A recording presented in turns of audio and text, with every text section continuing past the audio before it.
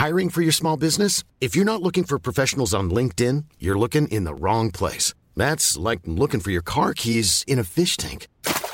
LinkedIn helps you hire professionals you can't find anywhere else, even those who aren't actively searching for a new job but might be open to the perfect role. In a given month, over 70% of LinkedIn users don't even visit other leading job sites. So start looking in the right place. With LinkedIn, you can hire professionals like a professional. Post your free job on linkedin.com/people today. It's that time of the year. Your vacation is coming up. You can already hear the beach waves, feel the warm breeze, relax, and think about work. You really, really want it all to work out while you're away. Monday.com gives you and the team that peace of mind. When all work is on one platform and everyone's in sync, things just flow. Wherever you are, tap the banner to go to Monday.com. Many of us have those stubborn pounds that seem impossible to lose, no matter how good we eat or how hard we work out. My solution is PlushCare. PlushCare is a leading telehealth provider with doctors who are there for you day and night to partner with you in your weight loss journey. They can prescribe FDA-approved weight loss medications like Wegovy and Zepbound for those who qualify. Plus, they accept most insurance plans. To get started, visit plushcare.com/weightloss. That's plushcare.com/weightloss.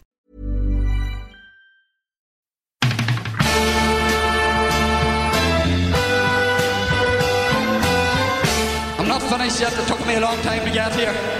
Both players have spoken with each other, and they regret what happened. They've had a frank discussion with each other, and they're both of them are keen to now focus on getting back their county jerseys. That these fellas will get such a shell shock next Saturday evening that we'll put them back in their asses for 10 years. There's only one place to start today, lads, and that's David Clifford's second yellow card. Poor David Clifford, he was distraught. No, are you serious? He's saying to the referee, and maybe a couple more little things as he's passing the umpire. So it's very obvious what happened here to me. You've Ben McDonald coming in and he roughs David Clifford up. David Clifford and him go to ground. David Clifford's hands go out. He doesn't want any part of it. David Clifford's already on a yellow card. He has no motivation to get involved in this shit. What's his motive? Why would he want to get into this? And because he knows what referees are like. Ben McDonald has huge motivation to get in a wrestling match with David Clifford because he's not on a yellow, he's only on the field. David Clifford is. Does Ben McDonald know that? I would say yes. You know, and then you have a situation where the referee comes down, his two umpires who are standing looking at all of this, and they decide to tell the referee that it's a double yellow. To be honest with you, you would just be sick of this kind of thing going on. And it's not the first time it happened this weekend. Paul Mannion, and I'd have a good feeling it happened Peter Hart as well, only that was caught on camera. It's happening donkey's ears, Colin. But I suppose David Clifford getting sent off, being the nation's sweetheart, maybe is what he is, has really shone a light on it. I have a bit of experience of that myself, Ollie. I come on as a sub against Kildare in the Leinster semi-final, and I was on the field all of 10 seconds when I was sent off for an instance with Brian Lacey. And again, I just walked in, handed Brian Crowe, who was refereeing, the slip, went up, and Brian Lacey pushed out at me and I retaliated, and both of us were sent off.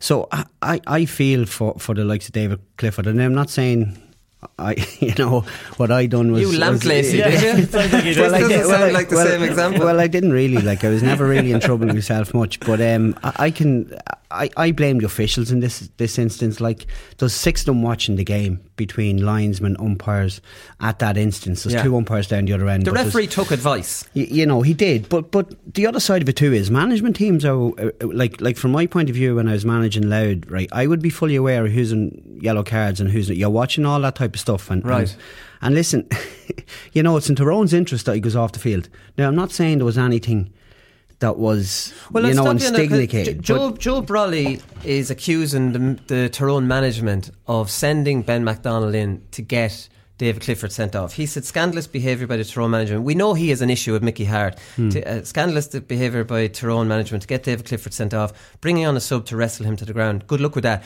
I would be reluctant to blame Mickey Hart, to say Mickey Hart identified that. I would say this happened. No, I'd be in agreement with you 100%. There's no way when he's going in, Mickey Hart singles him out and says, listen, go in there and do what you have to do. But I would be pretty sure in the team meetings during the week that Clifford was a guy that had to be stopped.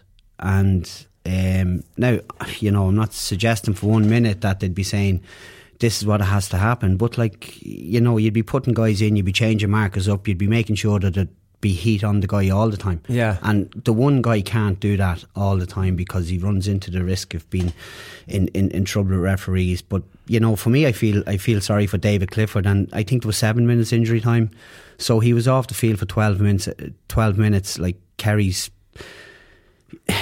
most dangerous forward, arguably the best forward in the country at the minute, and then pushing to get an equaliser. So, the only one that wins here is Tyrone. Yeah, well, that's the thing. And but if Tyrone wanted to get David Clifford sent off, why would they not have done it a minute after he got the first yellow? Yeah. Wrestle him then. Sent Mickey Hart because he was playing very well. He was the one Kerry forward that was causing Tyrone a lot of problems. Why wait till towards the end of the match to do it? I don't really believe Mickey Hart. I don't believe Mickey Hart sent him in to do that. Ben McDonnell could easily have thought it in his own head. Exactly, yeah, and I don't think Mickey Hart would be sending in Ben McDonnell to do that. A midfielder and an athletic player who can give them so much going forward. He's not a dog to go in and mark David Clifford. Anybody could do that, and he probably just thought there's a break in play, I'm going to rough this lad up a bit, and he probably knows he's on a yellow. I don't think it was a strategic thing, but what I will say is that if it was, then it's really, really bloody sad that they know that the referee will fall for that. Yeah, that's the sad thing. Well, it's not the referee, it's the two umpires. Everybody, that's stupid. That's still part of the official. The referee didn't see it. Well, the ref doesn't want to know though. He's just happy to give the 2 yellows and get his out from it. Yeah, but there's instances all throughout the weekend where there's umpires involved, and what's the protocol for these guys been training? Is it, a local fella comes up and he says, here, geez, we're stuck for 2 referees on Sunday. We want you. Once you can make the signals, is that good enough to qualify you to be well, that's the point. An umpire. At the end of the day, you can't blame Mickey Hart because we don't know for sure. Tyrone are going to use that. I'm not saying a tactic to get a guy sent off, but an aggressiveness towards David Clifford in terms of how they defend, and that's how Tyrone play.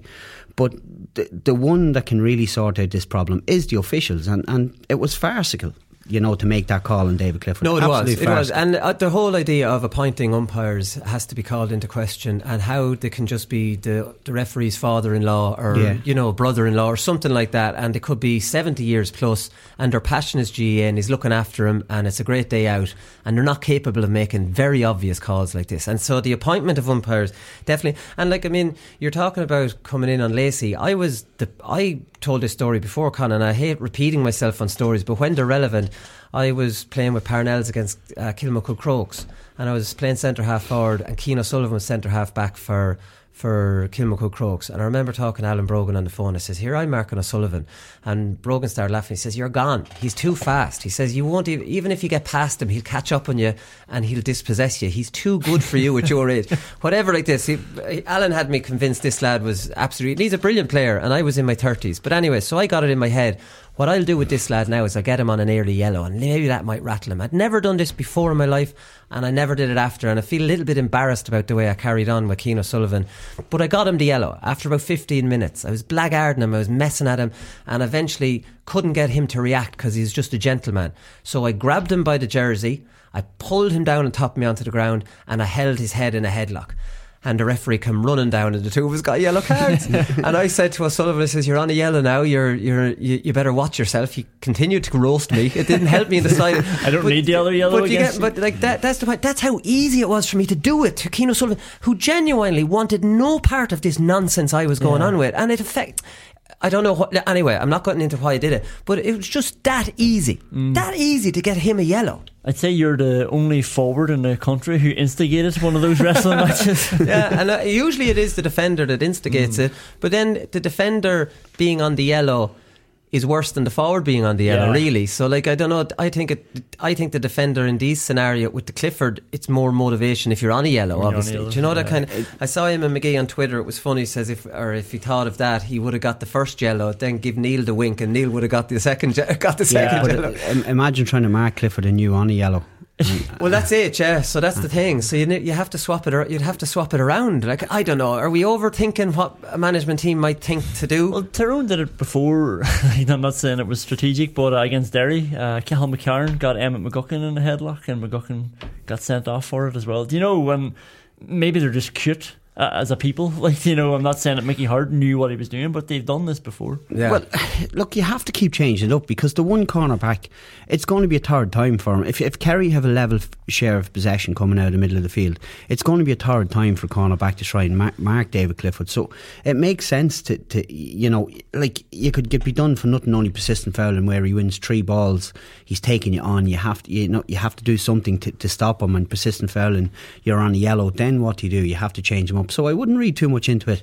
The fact that Mickey Hart sends guys out to do that. Look, it probably just is a thing with Tyrone. And look, to be honest with you, I wouldn't be the biggest fan of Tyrone myself. Do you know what I mean? They have produced some fantastic players, but just a style of play wouldn't be for me. But it's just impossible all the time to mark someone like David Clifford without at some stage being put under pressure and possibly taking the yellow card. Yeah, no, definitely. Right, to get an idea of what it's like for referees, in situations like this, we have Pat McEnaney join us on the line now. Pat's obviously a former referee and GA referees chairman. How's it going, Pat? Good, yeah. Still alive and kicking, and reasonably happy with the performance on Saturday night. So yeah, the weekend's been quite good. Yeah, we'll get to that. In a second. I want to start off with the big one, I suppose, and the one that people are up in arms about, and that is David Clifford getting a second yellow yesterday. So, what's your take on this? I don't think it's up for debate that David Clifford didn't really deserve a yellow card yesterday. A second yellow. I think that's a bit harsh, maybe, or a bit too clear cut from what we've seen on television. I think the TV cameras came in, maybe possibly. We didn't see the start of it. I think we've got to accept that we didn't see the actual start of it. But what the TV cameras did catch didn't reflect too well on the umpire's decision. Let's be clear about that one. What we seen on camera did not reflect well on the umpire. And I think maybe Kieran Whelan was a bit harsh on the referee. Said it was a terrible decision. I think maybe it's what he described the referee. But he was purely reliant on his umpire. Yeah. And if what we've seen on TV is exactly what happened, and that nothing happened prior to that, then it looked a very poor call. Let's be clear on that. Because that's the thing, even if we didn't see the start of it, we've seen these kind of things 101 times, and David Clifford's on a yellow. David Clifford's a forward. He's no motive. What's David Clifford's motivation to get involved in anything like that? There isn't any motive there, where there's a huge motive for the defender. Yes, and that's fairly accurate, I have to say, but if I go back on my refereeing career, there was a couple of forwards, and maybe you were included in that, who were quite capable of handling themselves. And, if I think of even one of the greatest in Peter Canavan, I don't know how many times I booked him, corner forwards nowadays and full, they're quite capable of looking after themselves. But, I think this came up 3 or 4, I remember when I was chairman, and even when I was referee, and we went through spates of this where umpires and linesmen were making a very easy decision and just book both players and over and out.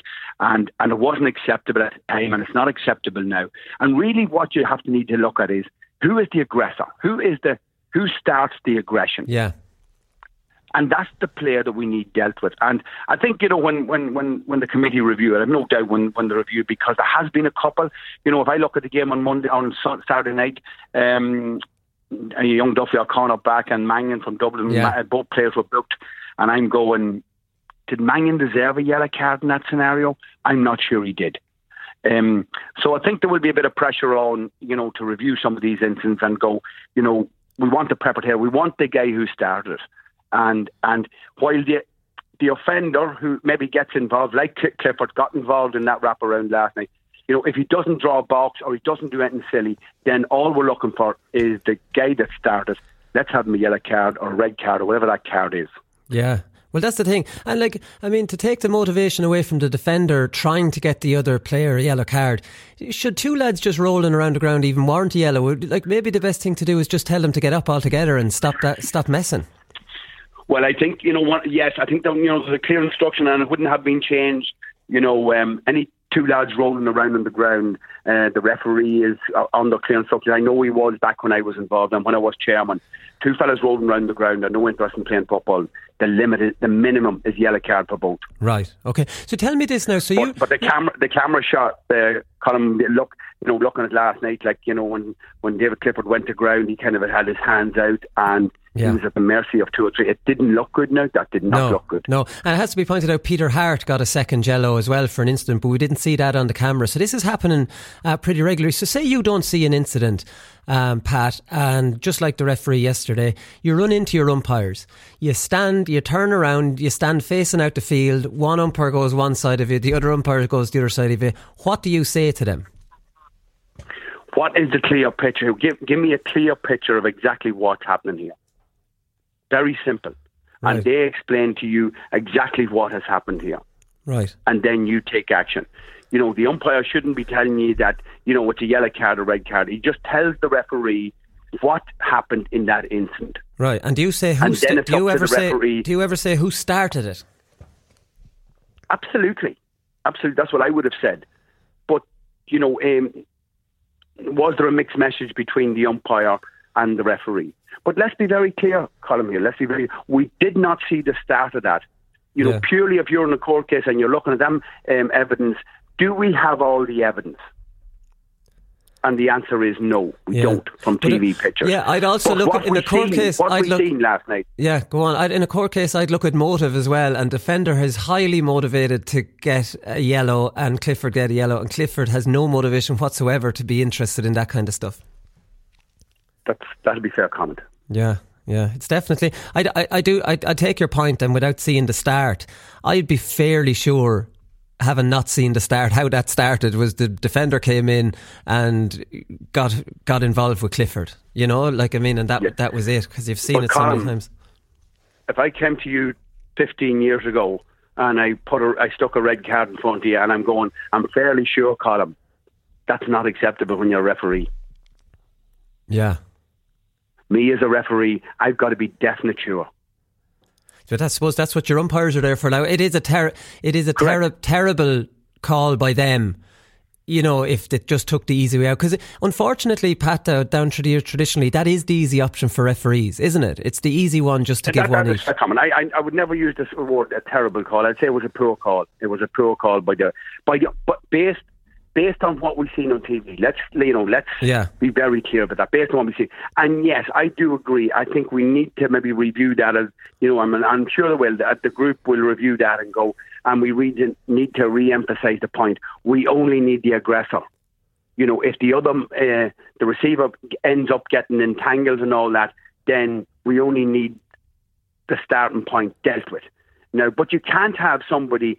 Let's say if Clifford had a draw box last night, then he's got to get a straight red card. Do you understand? Yeah, but self-defence is a defence in court as well. If we're going to start, but self-defence doesn't mean drawing a box. It doesn't. Yeah, I mean, we can't allow. If that scenario had to develop last night and David Clifford did draw a box, you can't end up not sending him off.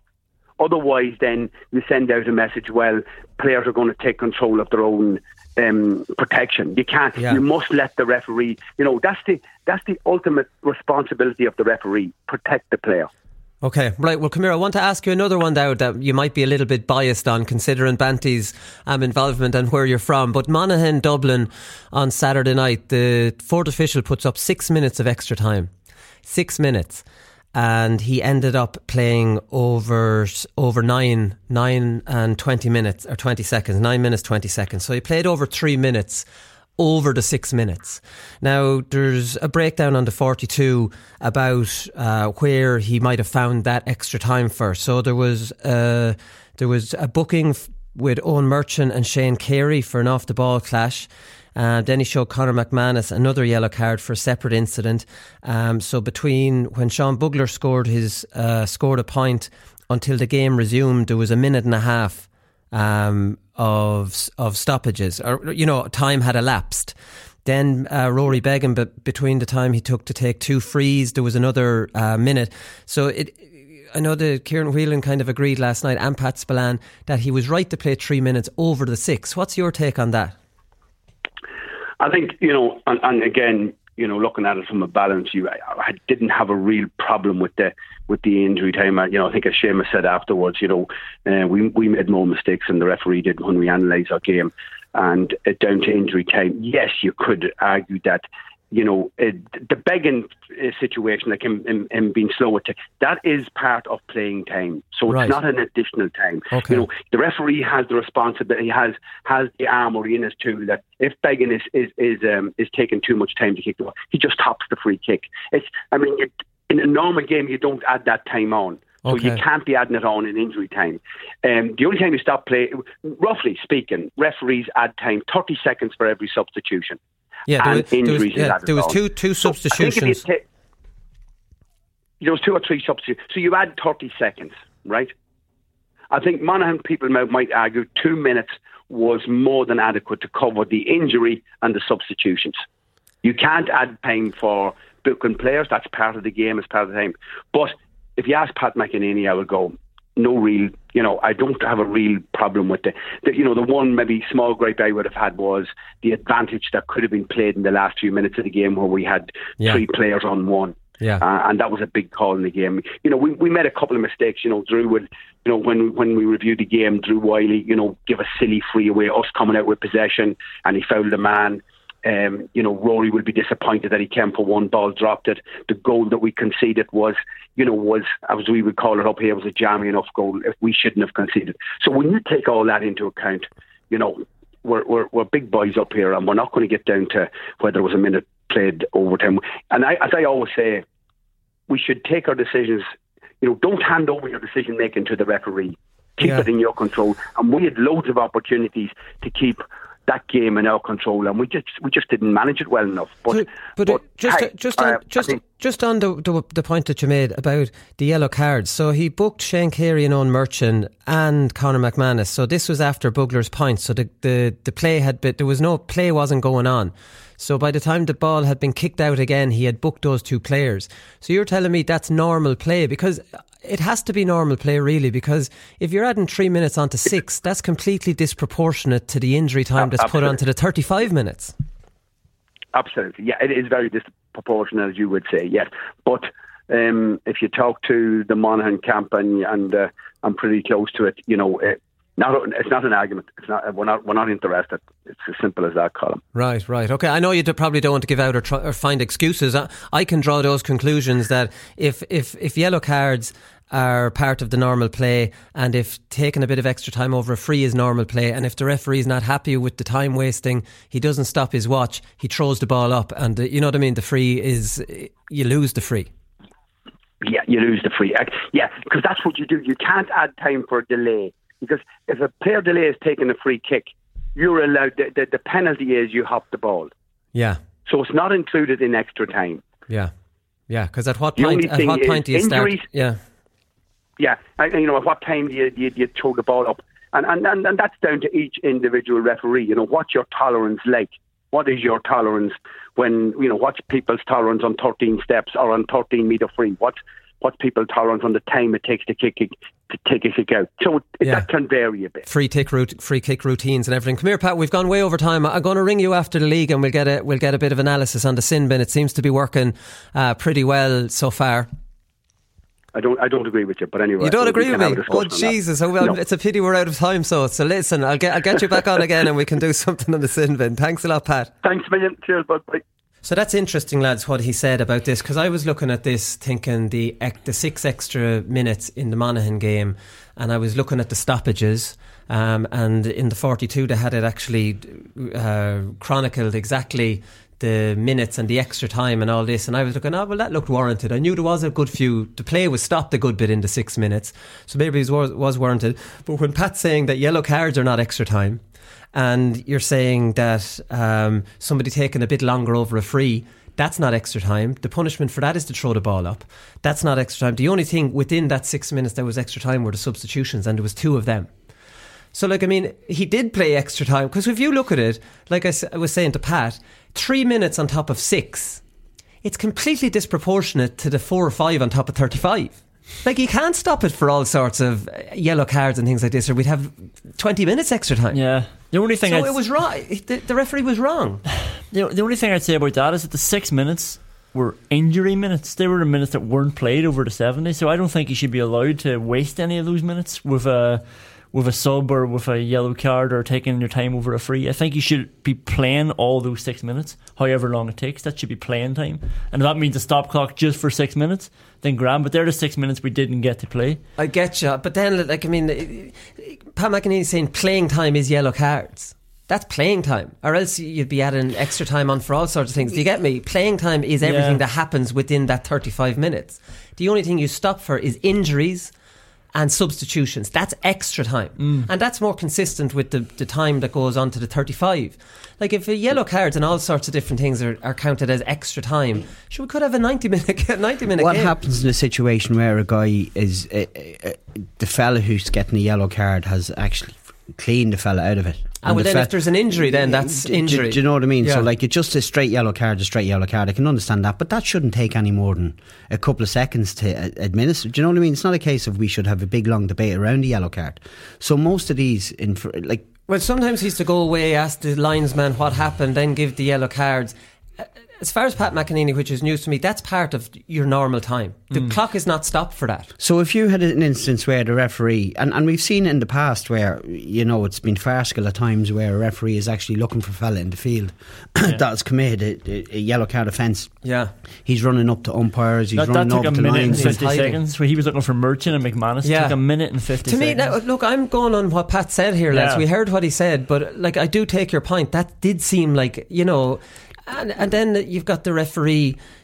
Like, I mean, human common nature sense has thinks, to prevail here. Like, common sense does, but, like, there's also, like, we'll give them one more go. Even though if there was a clock up in the corner, like in the ladies, the clock would buzz, even if there's an attack, and everyone in the stadium rooting for a team to get the equaliser because a draw would be a fair result, as the cliche go, and the buzzer goes, sorry, but that's the time up. One now. more, next score to win But it. the referees almost go like, here's the kick out, the time's up, we'll let this die now. You know what I mean? They let the last attack go, and sure, that's old fashioned too. And you're bang on about that, because this isn't an excuse. Like, I think, like, there was over 4 minutes. I'm sure we've all tallied it up, and Pat's right about the rules, but the referee, that's not an excuse for him, because he blew it up after like 3.5 extra more minutes. Do you know, which isn't what we all counted. So he was just blowing it up after Dublin got the equaliser and Monaghan caught the ball. Like, if he was actually doing what everybody thought he was doing, he would have played another minute on top of that. Yeah, but he didn't do that. Pádraig Joyce was pissed off after the even though they won. He said Joe McQuillan did his best to get a draw out of the game and gave them every chance. And Joe McQuillan gave 2 very, very soft frees at the end of that. One was on Langan, which Thompson missed. That was Mulcairn. And the other was Paul Conroy on Ryan McHugh. Paul McConroy was indisciplined. He shouldn't have put his hands near him at all, especially when McQuillan wanted to draw the bloody thing up. But he did nothing like Paul Conroy. In fairness, like, you know, if they're giving a free for every instance like that throughout the game, we'd be stopping the game every 2 minutes. Oh, you would. Well, look, it wasn't. Technically, he did put his hand on his hip, but look, it was the softest freeze you get. It was the referee trying to draw it up. When can we get away from that? And the only thing that would stop that is the clock up in the corner, where there's no ambiguity. It's completely transparent. Everyone in the stadium knows there's 10 seconds left here. Absolutely. It comes down again to like the simplest of facts. Like, we need a stop clock. You know, like most sports have them. Like why not us? And the ladies' game has them. Like, take it out of the referee's hands. Yeah. Let the referee the game, and instead of looking, you see them going out. They've 2 and 3 watches on them, and you know, everyone, like, there's linesmen, there's watching clocks, there's third officials, fourth officials. Yeah, just get a stop clock. Joyce said against Monaghan they were told 5 minutes. This isn't a first round league game. 9.5 minutes. So they added 4.5 onto the 5. Lads, you're looking at a 70-minute half if you're to keep that consistent across. Now, I know players act the maggot in the extra time and they'll go down, but that's too much. So I don't know what's happening in extra time. And this was a 1-point game as well, where the referee's going, I'll give him another chance now, because, geez, in fairness, now both teams played well today, and every supporter in the ground will come out of the game saying it wasn't a draw, fair result. Telling you. And Kerry against Dublin. So, like, I mean, you're telling me that game wasn't over before Clifford got the like, that was a Dublin win. Like, let's be honest, like, this was give them one more go because a draw is a fair result, and Kerry played very. I think referees are thinking like this, and it needs to stop. Yeah, but this is a bugbear of mine though. Like, you know, if there's 5 minutes added on, and then a team, they act the maggots and they're down for 2 or 3 minutes of that, I would hate, like, I do hate when it happens that the referee blows it up on 5 minutes then. Yeah, but that's if they're down injured. You see, like, if you're down trying to waste time and extra time, it deserves to go on. And the clock up in the stadium will stop. There's an injury. It's stopped. They're only fooling themselves here, lads. And the referee will often tell you, lads, the watch has stopped here. Do you know what I mean? But with kind of vague stuff like yellow cards where everyone in the ground isn't sure, has he not stopped now? Or is that part of the normal play? It's actually part of the normal play, but he uses his own discretion to add it on because he wants to draw it up. You get me? This is where the problems are coming in. But like, you just can't have him for 2 minutes running around looking for Merchant and then McManus just to give them yellow cards, and then 2 minutes of the 6 not being played. That's madness. Yeah, like, maybe there's a bit of discretion to go on there, but not 3 minutes 20 seconds discretion. And the begging point is a very good one. Yes, he took time over it, but when does an elaborate free kick routine turn into time wasting? And at what point do you start stopping? Do you give him 30 seconds to do his free kick, and after that then you're stopping to watch? Or like Pat says, the punishment for wasting time over free is to throw the ball up. It's not to stop the clock. It's part of the play. You don't add that on in the end. Do you know? So, like, I mean, like, I don't know. It seems to me there's an easy fix from all of this. And if the clock is up in the stadium and the referee's giving out yellow cards and the clock stays ticking, we know what's going on. And the ref can't pull the wool over anyone's eyes to draw it up at the end because it's transparent. At the moment now, he's in all the control. And everyone in the stadium is at his mercy, having a notion when this is... Or the players. Or the players don't have a notion. Do you know what I mean? So, like, it's definitely a weird one. Another one, lads, geez, we seem to be getting dominated by referee talk here, lads, but we'll finish it up on this one. It was the black card. I tied myself in knots trying to figure out what was going on with this. I thought Galway were completely breaking the rules of Gaelic football when the goalkeeper Gleeson got the black card, and it was a deserved black card. So I thought they subbed off Gleeson while in the sin bin. And then nominated O'Lee to go off, right? I thought that's what they did, and I was like, surely that's some form of cheating, because O'Lee comes back on then after 10 minutes, and I was like, no, but the goalie was in the sin bin. How they can't just replace the goalkeeper and then nominate O'Lee to go off in the sin bin. Anyway, I had it arseways. So they used up 2 subs to actually account for this black card. So they brought on Ronan O'Buelon, the sub goalkeeper for O'Lee. That was one transaction, as if you'll call it. So Gleeson is still in the sin bin. They just subbed off O'Lee for the sub goalkeeper. Then, when Gleeson was ready to get out of the sin bin, they subbed on O'Lee for Gleeson.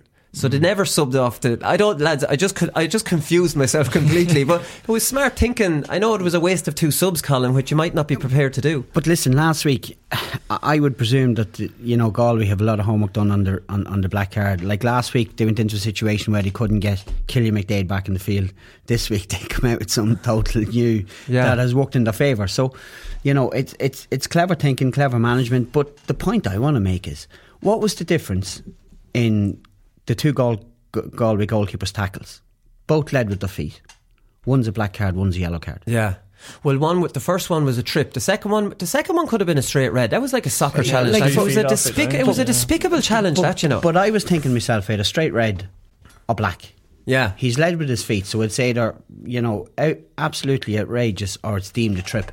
What is it like? Yeah. You know, for me, I think the first one was more of an obvious trip. The second one was coming out really recklessly, and maybe it was more reckless and dangerous than cynical. You know, well, I don't think the first one was cynical. I think it was just he mistimed it and tripped him, so there was not much he could do. Yeah. But he kind of led with the feet a little bit too, didn't he, Gleeson? Both did, but like both were leading with the feet. And look, that's very dangerous for Gaelic football.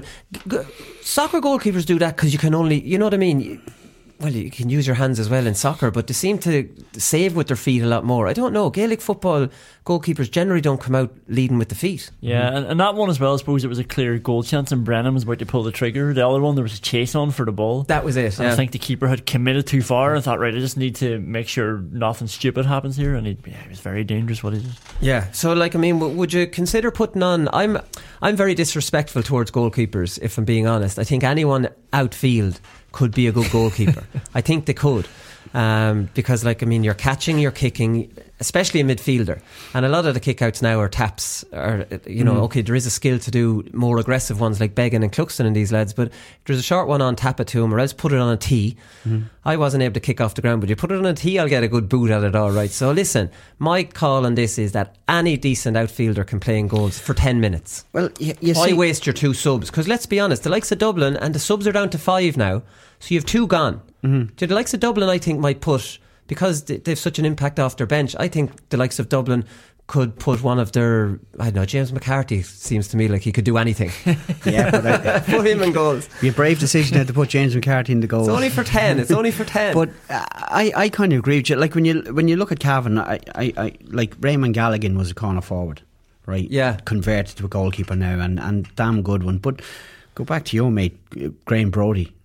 I've watched videos when you're analysing opposition and stuff like that, where you see him, you know, deep into the opposition's half. So it does make sense. Like, I wouldn't say it's an easy position to play in. All-star goalkeeper from Laois, Fergal Byron, played cornerback on the under-21 team that won a Leinster. Like, it's not to me, I think, and Brodie played outfield for Portlaoise. Our Laois goalkeeper now that's keeping Brodie out of the nets plays wing forward for his club. Niall Morgan plays wing forward for his club with Tyrone. Like the talent, Beggan plays outfield. These are converted outfielders rather than actual traditional. I can't play outfield. I play in goals. I had to go in goals last year myself for a half, and thought it was the most terrifying experience of my life. Clean sheet, but like nothing to do with me really. But I do have a much bigger appreciation from keepers. You say you disrespect them, but nothing to do with the cliche. You put your worst player in the goals. Yeah, well, traditionally when you're underage, you'd always have your worst player in the goals. And like, I don't want to be disrespectful to the ladies' game in the camogie, but they still seem to be in the situation where they have a goalkeeper that's not necessarily, you know, that comfortable, you know what I mean, on the ball or anything. They haven't progressed to actually having a player that's like, I don't know, a goalkeeper that's not a failed outfield player. Yeah, well, like Cluxton's like, you know, Dublin's most important player, sort of like, you know. Yeah, and he plays obviously outfield for his club sometimes too. So I look at the goalkeeping's changed definitely, and like I do think it's definitely somewhere that an outfield player could move into. Quickly, lads, Division 3 and 4 is Cork beat down easily. They're too good for Division 3. We know that. They had 11 different scorers. They were 14-5 up. We'll concentrate on the Division 1 games in part 2. 14-5 up, and then they lost their centre forward White to a second yellow, and Down made a little bit of a rally. So like, I mean, they're in prime position now to get out of that. Ronan McCarthy said after the game, a good professional performance by us, controlled performance, particularly in the first half where Down just put 15 men behind the ball and inside the 65. We're good and controlled and patient. We waited for our openings and we're well worth our 8-2 half-time advantage. They didn't score for 30 minutes of the first half. So it's interesting. He went on to say then that Brian Hurley is back in the next 2 weeks. Mark Collins and James Lockery are all back in the mix. Cork look in good shape, lads. There's no doubt about that. But it's interesting. Like, you see Tyrone against Kerry, and they played very defensively against the wind, and it worked for them. Do you know, like, I mean, I do think a very defensive tactics against the gale force wind is the only way to go, really. Like, you frustrate them. But Cork, obviously with Cian O'Neill's influence, who Ronan McCarthy mentioned also after the game, were able to pick them apart and score 8 points to 2 against a very defensive team. Cork's a very strong team. Like, arguably they are too strong. How they found themselves in Division 3 is a mystery. But you know, would you be surprised if you know, if Cork were to find themselves going all the way straight up into Division 1 with a couple of promotions? Could easily, yeah. Could easily happen. So you know, they've some, and when you think of like the likes of Hurley and Mark Collins coming back, but I'd say they were the highest scoring team the weekend. 16-17 scores by a country mile, where everyone else was low scoring. They got 16 points, but like, I mean, a lot of the criticism of Cork in the last 4 or 5 years is that tactically they're not, you know, as smartest, and maybe against a defensive team like that they might have struggled. They tried defensive systems themselves, and Cian O'Neill, to be fair to him, has been around the block enough that maybe give them that little bit of tactical nous that they didn't have, Conan. Yeah, and I think, well, when they're putting up those scores and beating Down, who would be their biggest rivals for Division 3, beating them like that well without Collins and Hurley, that shows that they really have their act together. Like, and you just compare it to Derry at the other side of the table, who are just like Jekyll and Hyde when they've got Shane McGuigan or they don't have Shane McGuigan. Do you know what I mean? Like they're relying on a player to come in and change everything for them. We'll talk about Shane McGuigan in performance of the weekend because he's one bright spark for you. Limerick in Division 4, they've made a perfect start as well. They robbed Carlow. They were 3 points down going into injury time and they scored 1-1 to get out of Dr. Cullen with an unexpected win. Carlow are going to be absolutely kicking themselves in this one. So they got it back. The 3 points down, they got a goal. And then they got a penalty. So Ian Corbett tapped the ball over the bar from the penalty spot, which is completely understandable. I'd say, no matter how much he really wanted to rattle that net, it was not the right thing to do. Is that allowed then? Yeah, is that like a fisted hand pass? That's allowed to do that in that situation where you're doing the maths. But especially against a team like Carlow, obviously, who would be defensively minded, to score 1-1 going into injury time would be, and obviously 2 very valid goal chances. So you'd like to think that, maybe Carlow could have closed it out, whatever, but it leaves them in a... They're in trouble now. They've lost 2. Absolutely. Now, they are all beating each other. 2 isn't going to kill you. A bit like Kildare and Armagh. Kildare aren't completely gone because Roscommon have lost 2. Armagh have lost 1. You can't lose 3, obviously, but 5 wins could get you out of Division 4. But Carlow are obviously, it's squeaky bum time for them now because they can't. Well, they can't lose again. Win every other game. They have to win every other game, which they could possibly do, but it's a big ask. It looks very much now as like Limerick are in pole position to come back up, and Wexford had a good win down in Waterford, albeit a battling win, very low scoring, but good result for. It's actually a good Wexford Division 4 because the last couple of years the likes of Laois were in it and Carlow came out convincingly, and this year it's impossible to really say who's coming out of Division 4, and I'd say Division 3 second place is probably completely up for grabs as well. Nobody seems to want to come out second by the looks of things. Last one before we get it going into part 2, lads, is to take the win or not to take the win. So obviously all these games are kind of ruined. That's why we're not going to analyse them too much because, let's be honest, the wind ruins games. Kerry just was a complete battle, which Tyrone won. Galway, Donegal, the wind ruined it because it wasn't really favouring either team. It was a weird wind. A lot of wides in that, but most games had a wind completely down the field. And I suppose when you win the toss, Kildare won the toss and chose to go against it. I think Tyrone won and Kildare obviously lost after winning the toss. Tyrone lost the toss or won the toss and chose to go against it, and they won. So it's always down through the years. Do you take the win? Do you not take the win? Always with Portlaoise, because we were favourites, we took the win and we went 6-7 points up and the other team was demoralised, and the whole idea was do not give these lads any belief. Don't let them think they can beat us and come into half time with something to build on. So always that. And I remember with Laois as well, we always used to take the win, maybe for the other reason. You might be underdogs, we get a great start here, lads, and let's not be out of the game or whatever. Depends where I'd always convince either an underdog or a favourite to take the win for different reasons. But I just did some looking in this from reading the match reports. So Mayo took the wind and won, luckily enough in the end. Armagh took the wind. Armagh had the wind in the first half and won convincingly. Cork had the wind in the first half, won convincingly. Meath had the wind in the first half, ran up a big lead and won it out. Roscommon had the wind in the first half, went in at half time well in the lead and won it. Limerick took the wind, had a lead of 4 points, lost it, and then won luckily in the end. Maybe they're not a great example. Antrim had the wind against London, ran up a big lead and held out. The Tyrone went against the wind against Kerry and went 4 down and came back. Derry went against the wind against Tip and went in 1 up against the wind and still won it. So we have 7 of taking the wind, and we have 2 wins against the wind. And the other match reports, I just couldn't find out which way the wind it wasn't part of it. Do you get my point? I think the maths here, lads, in my little experiment, is to always take the win. I don't think it's... Look, it's something I would kind of always leave up to players. As a decision, lads, which way do you want to go? And it's something we could engage the group in making the decision. But for me, when you look at intercounty football, we'll be discussing Meath and Mayo later on. I was actually at the match, and I think county teams now are well equipped to play against the wind. They retain the ball, and the way the game is played now, it probably suits teams to run the ball against the wind because there's not that much kicking in it.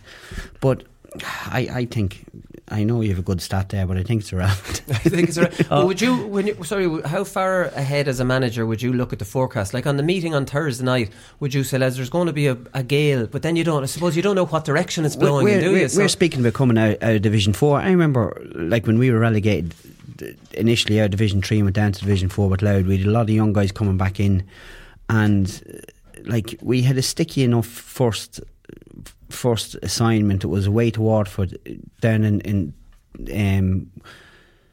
Waterford's college grounds, it was in Waterford IT, and it was a lovely surface and the whole lot, but jeez, there was a gale of wind straight down the middle of the field, and we played with it, and we got into it decent enough. We were 5-6 points up and you think it's grand, but then Waterford scored a couple of shit goals and under pressure, and we got back, and Ryan Bones kicked 2 great frees into a strong breeze to get us out the gate, and ultimately got promoted from that result.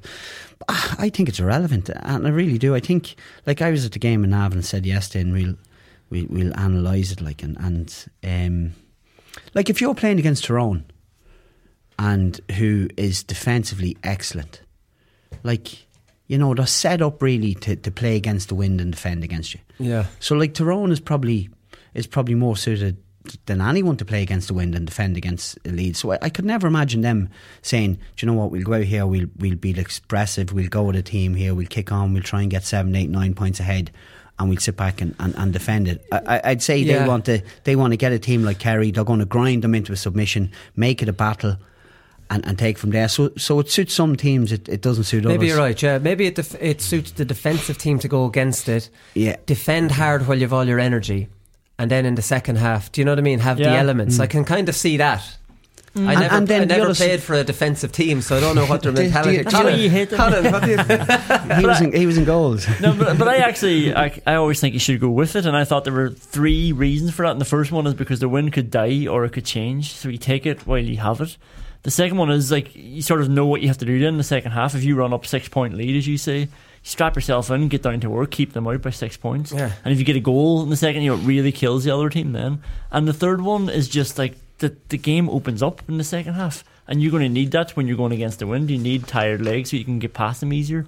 Whereas if you're coming out like against a fresh team, it's easier, it's harder to get through them. Yeah, no, I completely listen. That's it. So after all the discussion, we'll just basically say that you go against the wind. You take my father always said, just take the advantage. Why not? Take the advantage. Right, we'll be back and we'll take a look at some of the Division 1 games. Bad boys, what you want, what you want, what you gonna do when Chevy John don't come for you.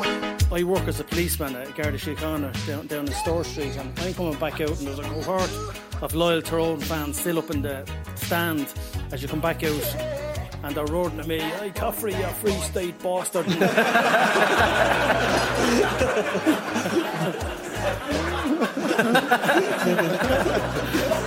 and next thing I hear, "You have no fucking jurisdiction up here."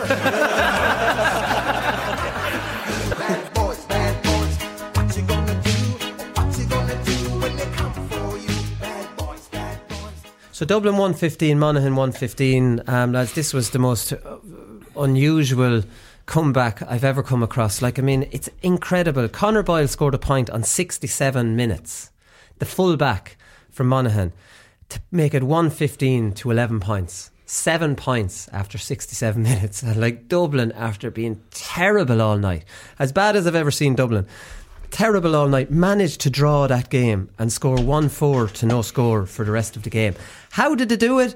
I don't know. I think they get a run on teams and it's very hard, and the whole aura of Dublin, and you know, they pin them in on their kickouts and suddenly Monaghan are panicking.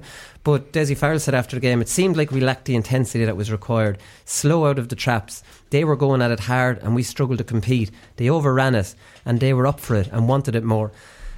You don't get much better analysis than that. That sums it up perfectly. Monaghan dropped a lot of lads behind the ball, got loads of turnovers. We know defensive teams, when they get turnovers, look really exciting and they're top of the ground and they're breaking out at pace and they're putting in nice hand passing moves and they're running off the shoulder and they'll kick the odd ball. And Tomás O'Shea was saying what great football they played, and yeah, Dublin were giving them the turnovers.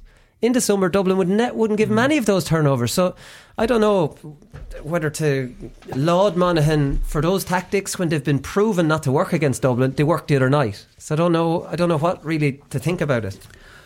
Yeah, it's difficult. It was a good watch. I thought I think Banty has to get a good bit of credit in how Monaghan have went against about the business. But Monaghan they've decent players. I think McManus is excellent. Conor McCarthy is excellent. They have scoring forwards that can hurt you. But the pace... They were dropping most of the forwards back, though. Other than McManus, they were bringing them back. That's what disappointed me, because I think the analysis now is that you have to beat Dublin by troubling them. You know what I mean? I was really disappointed Kieran Hughes now didn't stay in the full forward line.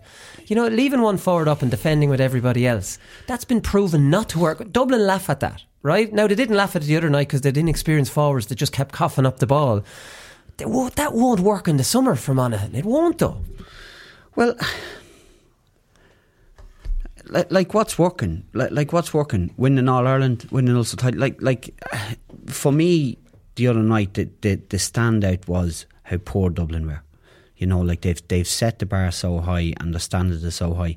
But then when you look through the Dublin team, like Darragh Mullen, Dan O'Brien, Aaron Bourne coming in, Bugler was excellent when he came in, like Pater Andrews. Where's the other guys? Like Mannion not starting, Connolly not starting. Well, Con wasn't there, and obviously Johnny O'Callaghan wasn't there. But for me, I think Monaghan have a different angle to them this year. I don't think they're as defensive as they've been in the past, and I think they're a bit more expressive going forward. Niall Cairns is excellent.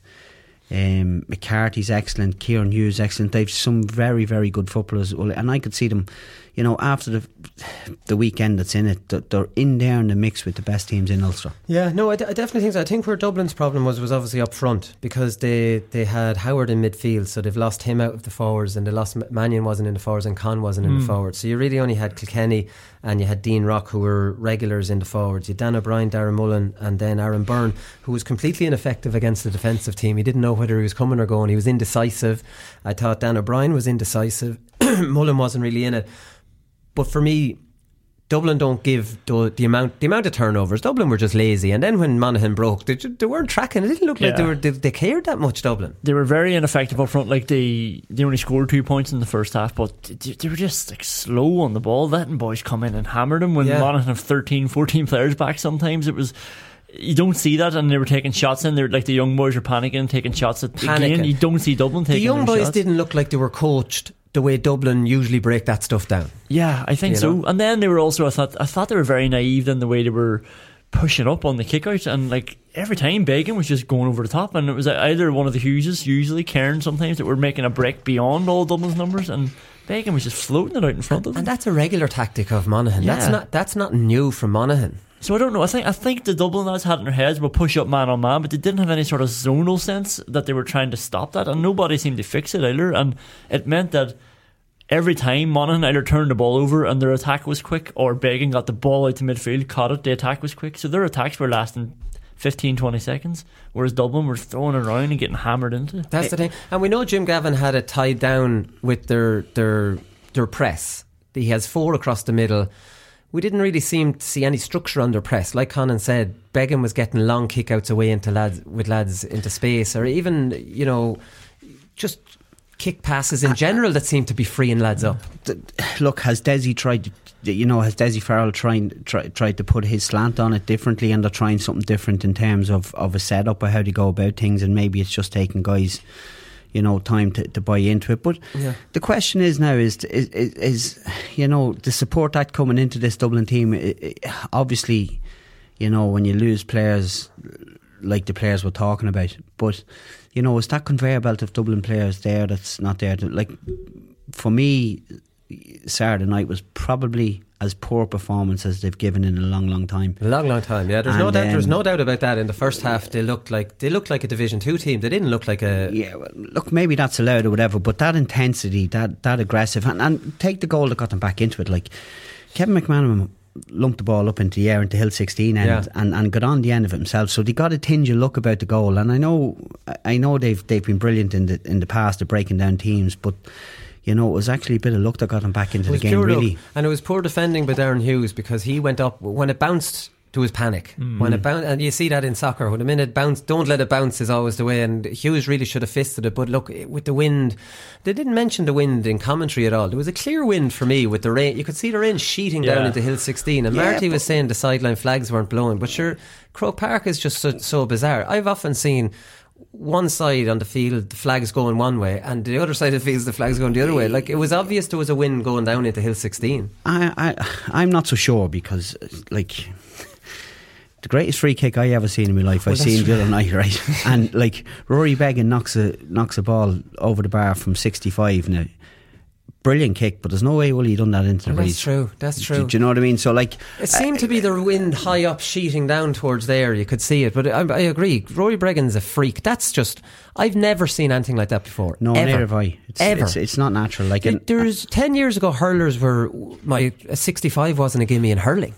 Yeah. Do you know what I mean? And the ball's lighter now and they're just tapping them over. But like, a 65 was never a gimme. Is this a 65? Like, it's a bugbear of mine when you see goalkeepers having to come up to kick 45s and 50-yard frees. Like, you know, go back 15, 20 years ago, every county had maybe 2 or 3 forwards that could kick 45s and take frees. And I understand now with more an emphasis on kicking from your hands, fellas probably just can't kick off the ground like they used to.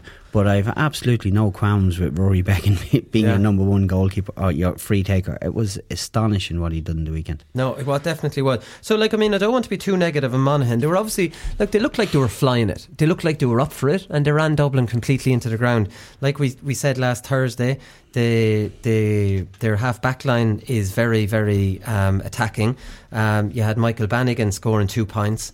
You had Desi Ward scoring 1. He was, look, to be honest with you, they were all really defending outside of Conor McManus, and they were defending the scoring zone where Dublin like to tap over the percentage point. Dublin don't like to go outside that, and they were aggressive in it, and it was a wet night, and they got loads of turnovers, and because they were up for it, I don't want to put the performance just down to they were up for it and Dublin weren't. Like, I mean, to me, the Monaghan the other night seemed very like Monaghan under Malachy O'Rourke, if I'm being honest. I thought they might have progressed a little bit from there, but it didn't. It just, I think Malachy O'Rourke's Monaghan would have, which they have done in the last 2 years, probably would have been up for it more than Dublin and beaten Dublin the other night. I kind of disagree with you a little bit. I think Monaghan are more expressive now going forward. I think they use the ball better. Now I know there's a case for Kieran Hughes staying further up the forward line, but the transition play was exceptional the other night. The willingness to get forward was brilliant. But you remember Tyrone, and Donegal, when a defensive team gets turnovers and the other team is caught out of position, sure, they all look dynamic and excellent breaking, and you think, Jesus, that's a lovely style of football they're playing. But it's because the other team's coughing up possession, and now they have the run on them.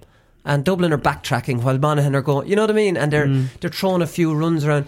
I do think that if you take those turnovers away from Monaghan, I'm not sure you'd see that same type of dynamic. Well, I think, you're right. If they play Dublin in the summer, they don't get those turnovers, but Dublin are also set up better. Like, we know they don't get caught out with those counter-attacks, so they're set up better. I don't think Merchant had a good game sweeping. I don't think he really knew where to be. A couple of balls into McManus, and he seemed to be at the other side of the pitch. Now, I'm sure McManus is switching his run, but well, you'd be doing well to sweep the McEnaney pass to McManus, which was sensational. The depth for that pass was unbelievable. Like, I actually think Fitzsimons was doing well. They stay with him, and there's just nothing you could do about it. But in saying that, Monaghan would be thinking, I think they left 1-5 out there as well. Like, easy scores in the first half, so they could have gone on with 2-14 in one half. And you know, I don't know if they would have done that, say, last year. They had a 53% conversion rate in the first half. Dublin had a 23% conversion rate. Jesus. Now, Dublin only scored 3 points, and then Dublin scored 1-12 from 15 shots in the second half. It's amazing how Dublin can just get in, regroup. You really need a good lead on them, like, because when they start coming back at you, like, this is Monaghan after holding them out for 67 minutes. I'm taking it easy. I was writing down notes as in, this is the worst hammering Dublin have taken in a long, long time. Like, honestly, and now they're drawing the match, and it's like, do you rip all this up, or like, I mean, what is, like, Dublin will probably be delighted. They will be delighted in the way they were able to pull that out of the fire. But then again, it's nothing new. We know what they're like. They're very, very hard, and now the aura of shit, we're about to beat Dublin. Yeah, Look, it's not new to Monaghan either. Monaghan have beaten them this last couple of National League matches, so it wouldn't be new to them. I was just impressed with Monaghan. I was impressed in how they used the ball going forward. Some of the points they kicked in difficult conditions. I suppose, look, you're nitpicking at Dublin and you're saying, would that used to such a high standard when you see a really inferior performance from them? You're saying to yourself, wow. But I suppose, look, you have to credit them, they got it back into it. But for me, the thing that was, that aggression that was missing from Dublin. I know you guys like James McCarthy, who brings it to the table, all the time, and exceptional. But for me, the players that come in to replace the players that's gone out, for me, I thought they could be a little bit more in terms of aggressiveness and show a little bit more eagerness to say, put a hand up and say, here, listen, I want to be part of this Dublin team going forward. Yeah, no, definitely. Conor McManus scored an unbelievable point in the first half. We know that. James McCarthy scored. I don't know whether to criticise James McCarthy for having no left and having to almost contort his body to go off the outside of the right, but that was a very difficult technique he did and pulled off. But mate, practice your left. No, it was very nice, but like, I would definitely be telling him to go on his left there. That's something you see at lower club level, where sometimes it's embarrassing to have to do that because you've no second foot, isn't it? And because it was such a good skill of that he pulled it off and executed it, covered the fact that, mate, you're senior in the county, you need to clip off the inside of your left. Why don't you land to training 2 hours before with Cluxton and practice your left? Yeah, well, I'm not going to question James McCarthy. No, whether he can kick with his right or his left. I question everyone. He can play no goals. James McCarthy is a freak of a brilliant player. He's a leader, he's a warrior. Every game is as important to him as every other one. This is a very, very small criticism of him. Yeah, he's absolutely brilliant. Yeah, he is. He's fantastic. Did he choose to score with one foot over the other? That's the criticism. Should we compliment him for the unbelievable technique of doing that, or criticise him for saying, Jesus, how do you not have left foot? At what age is he? 30? So he's around since 11. Yeah, I think it was just a brilliant score, and I think, just compliment him for what he done. You know what I mean? It's a difficult skill. You can compliment him. I'll kind of criticise him, but then compliment him loads in case he's listening to it. Donegal obviously lost to Galway. This was an incredible comeback from Galway. They went 7 points down after Kieran Thompson's goal, and Jesus, you're watching this. Of course I knew the result, so I was like, okay, they come back. It ruins the game on you. Because when you're watching that, you're like, Jesus, there's no way back for Galway. And then you get more excited about the comeback. They scored 2-2 without reply. So it was an unbelievable comeback. Pádraig Joyce said after the game, it has been questioned in Galway before, having heart and character, and had we the bottle for these big matches. Come to Donegal and get 2 easy points is no easy feat, so hats off. I'm so proud of the lads, and I'm so proud to be their manager. That's a nice little one at the end, isn't it? I'm so proud to be their manager. Players would read that and just give him a nice warm fuzzy feeling inside. Jesus, he loves us. But that was it. That was the thing. Galway looked dead and buried and were able to come back and scored some great points, Colin, and scored 2 absolutely superb goals. 2 cornerbacks. Yeah. And I think that's Johnny Healy's second goal, isn't it? National League. One with his left foot, one with his right foot. He did that. He scored in Castlebar against Mayo an unbelievable goal too. It's not unusual for him. And the other goal was Sean Kelly. Solid with his right, finished with his left. But for me, so far the most outstanding player in the country by a country mile is Shane Walsh. He is just incredible to look at. His ball carrying ability off both feet, his shooting off both feet. He's unreal. We're going to talk about him in performance of the weekend because he was absolutely brilliant. But Galway, for me, they're all the time looking to play the ball forward. They're not retaining the ball in the slow. If anything, when they got into a situation where they were pointed 2 up, I thought they start to probably retain the ball going backwards and sideways a little bit. Similar to what happened in Kerry, and Joyce was giving out about that he wants the team going forward all the time, but it's very evident in their play. They're all the time looking to push forward, and they've some great players. Like Daly's a very good player, Finnerty's excellent, Walsh is exceptional, Comer's exceptional. They've great offensive players, and they're a huge team too. Daly's a huge man. Finnerty's a very big man. We know Comer's huge. He picks a huge midfield. They're a big, strong physical team, and it is obvious. It is obvious the coaching, and it's obvious how easy it is to change the mindset of a team Bads, I want that played forward and play it by the foot if you can, but let's move forward. I thought he'd aggressive changes at half time. He moved Comer to midfield and moved Shane Walsh out into the 40, and that changed the game. Shane Walsh ran the show, running into the wind. He would have been wasted in a full forward in the second half, kind of against that. It was kind of blown into a corner, but it was more favouring Galway in the first half, Donegal in the second. And the brave Galway in how they play, like they tracked the man, but I don't think it's a case of they just empty out. They interchange all the time, but who drops and who pushes.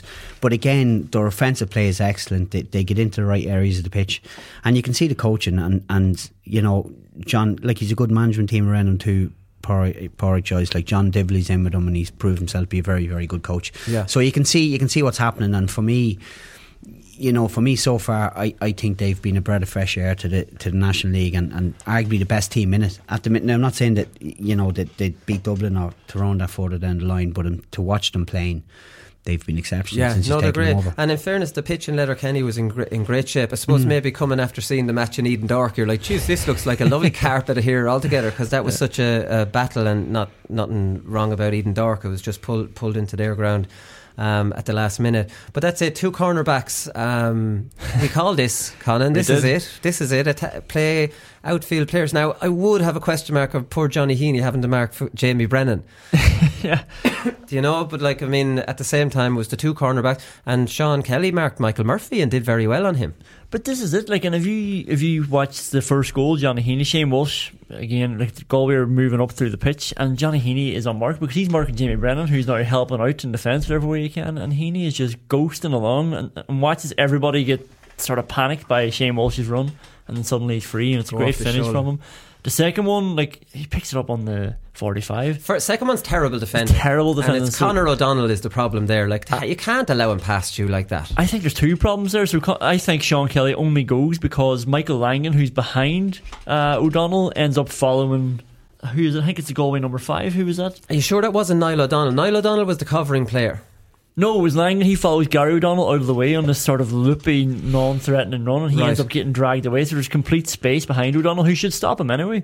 But that's your midfielder and your centre back. That should be nothing coming through there. There was no goal on when he got the ball. There should have been no goal. But there. many cornerbacks would even take that on. When Conor O'Donnell confronts him, like I know it was bad defending, but we can't be all the time as bad defending. He breaks the tackle and he goes straight for goals. He steps, he's soldering off his right, steps off onto his left foot, brilliant finish. But most cornerbacks, when they'd receive that ball, they just recycle. Yeah, no, that's true. So for me, it's what they've been encouraged to do. Have a go, take it on. Get the offensive side of your man at all costs, at all times, and it's just a breath of fresh air to look at. No, I completely agree. I think it was Gary O'Donnell running down the right wing in the first half, and he ran past Porrick Joyce, and there mustn't have been anything going on ahead of him. I'd be surprised there wasn't, because Finnerty and Walsh will make themselves available, and he stopped. And I was thinking this will be a good quick pass, and he did it in front of Joyce, and I was like, that will not go down well. He turned and recycled. Right. And I was like, it just looked out of place when that's the way Galway, what I mean, want to play. That the attack has to count, and it has to go in, and it has to end, and then we'll defend the kick out. But get it in and get a shot off, lads, and they're encouraged to do that. There's no doubt about that. What did you make of the Killian McDade injury, lads? Because he had to go off with it looked like a concussion. I thought it was a dirty kind of challenge by Pater Mogan. He was running at a lot of pace. Mogan hit him into the back. He lost his footing then and went over onto his head. And Donegal were smart enough, while he was getting treatment, they subbed off Mogan off the field, because he could have been in danger of potentially a black card and a sin bin. But they got a sub on, and Killian McDade had to go off. Not sure if you have any strong thoughts about that. Yeah, no, it's sort of like what we were saying during the Dublin Mayo game. It's just, you have to you're told to go and nail people, and maybe there needs to be something clamped down from up above, but I know as a player and especially at county level, they're not going to go any softer. But when a lad's running that fast, to push him in the back, it's almost like you lose complete control of your, of yourself. And McDade hit the ground hard. Maybe I'm reading too much into it. I thought it was smart that Donegal got him off the field fairly quickly. Yeah. Got 2 yellows probably. Mark McHugh was given out on Twitter, so he said he spoke to Declan Bonner during the week. Donegal trained in O'Donnell Park on Thursday night, but before that, the last time they were in O'Donnell Park was against Fermanagh last year. It's like having an away game he said, "My view is we kick both last-minute frees in Ballybuffet." This is Mark McHugh talking about what Declan Bonner said first, and then what he thought. What's your... Obviously, Ballybo must have been unplayable. Why else would they choose to do that? You don't know why they choose to do it, but at this level, you'd still expect Michael Murphy. Like Michael Murphy's was a gimme for him. That was a very unusual. The wind. Michael Murphy thought that wind would bring that back in. Yeah, because loads of points were tailing off left, weren't they? He didn't mishit it. Like he actually kicked that the way he wanted, I think. Yeah, and the wind didn't take it in. But I think 9 times out of 10, irrespective of where he's playing, he scores that. It's just a lack. For me, the one I'd have liked to see. I know Thompson kicked a 45 previous to that, and it fell short. And a couple of seconds later, Michael Murphy kicks one, and we know that Michael Murphy has the ability to kick those 45s. But you know, I take Mark McHugh's point on board that, you know, in Ballybuffet and they're used to it, but you still expect the player of Michael Murphy's ability to walk up. It's a 30 yard free. You'd still expect him to knock it over the bar. I can't understand why he didn't put it on the ground if it's that windy. Yeah. Like someone with his ability to kick off the ground. And look, who are we to question Michael Murphy about how he should take frees? But underfoot must have been bad, because Sean O'Shea went off the hands in Eden Dark. Now the ground was very bad there, but he's always off the ground. I suppose it depends. If it's anyway slippy, you don't want to go off the ground because your standing foot might slip, isn't it? But O'Shea will kick close in ones from the hands. I've seen him doing that in the past. Now longer range ones, but just, you know, and I would have, you know, taken frees. I'd have liked him to see. For me, I would have preferred to kick that from the ground. Yeah, with that wind coming off. But on a bad day, would you be worried you might your planted foot might slip? You know, in bad conditions. A couple of minutes before that, he kicked the 45. Yeah, you know, from a similar angle. Yeah, you so know, it's weird that he didn't go off the ground. He just dropped it, you know, outside the post, and it drifts back in, which was. Now I know he has to kick the 45 off the ground. So, but irrespective of what pitch he's in, you would expect. I'm sure 9 times out of 10, Michael Murphy kicks that free. Yeah, exactly. Isn't it interesting that most of the Currafin lads are taking a break until after this Donegal game, but Steed has actually gone in to try and take his chance. He's taken off at half time in both games. I'm fairly sure. Yeah, Steed was gone. Adrian Varley that was probably tactical to get Shane Walsh out to centre forward, and Varley's got a good bit of he shows well for it, right? So there's probably an element of tactics in that one, but Steed has come in earlier, and I think that the other Currafin lads are back in now. But the other Currafin lads were right to take a full month off, like instead of having this year running into another year. Do you know what I mean? And things like that. But yeah, that's it. Galway look in good shape, lads. I know that's not Donegal's full team either. Both those teams, for me, both those teams are knocking on the door of Kerry and Dublin. Yeah, I was just going to say there, it looks as very much as if, you know, Galway will be like for me they're the best team in Connacht without a shadow of a doubt. Oh yeah. They'll probably win it. You know, I'd fancy them heavily to win the Connacht Championship, but how relevant is that really now going forward? Yeah, true. Okay, listen, as we may leave it there because we're gone way over time. We'll do performance of the weekend after this.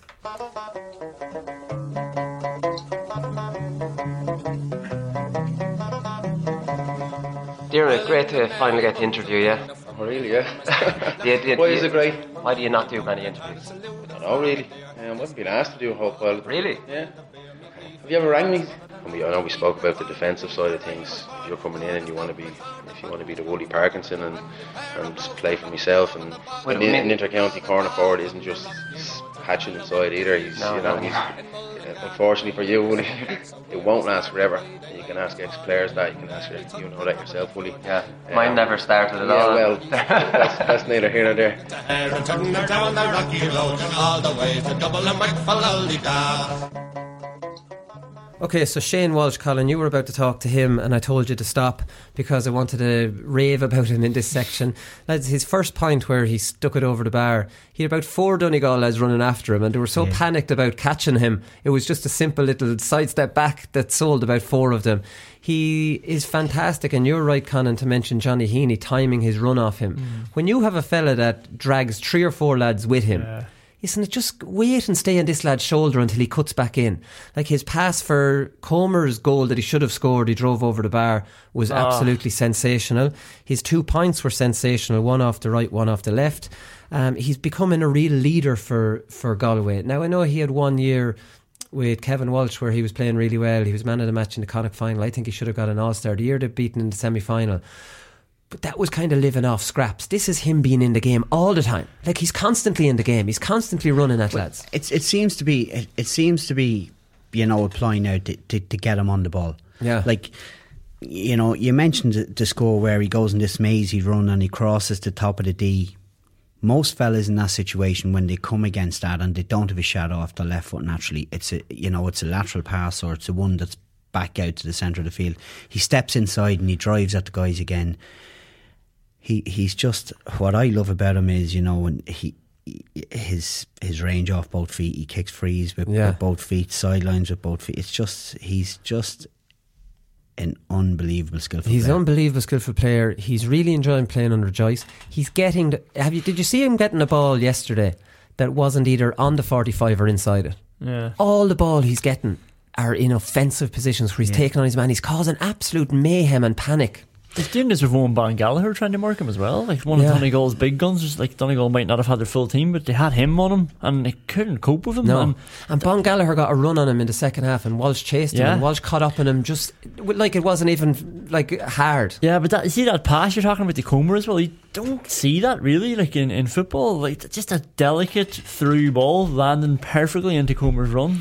Delicious. You don't really see that. No, Comer had to score that lad. Comer did well in midfield too. He caught a couple of balls, you know, like I mean they have options. Like it was a great move from Joyce bringing Walsh out to 11 again, because he would have been starved inside and you know he would have been getting frustrated, and that's that little bit of flexibility now that they're going to have to be able to move Walsh from 14 to 11 and back end. And Comer, I never really expected him to have the option of moving Comer from 11 to 9. You know what I mean? But for me that'd be the obvious move for Shane Walsh in those circumstances when you're playing against Donegal, where you could be swamped with you know, players getting in around you, but he makes so much happen. But for me, the difference under Pádraig Joyce now and under Kevin Walsh, he now looks as if he's not just worried about giving away possession all the time. Yeah. So now he's been expressive. He's probing the opposition. He's willing to take stuff on.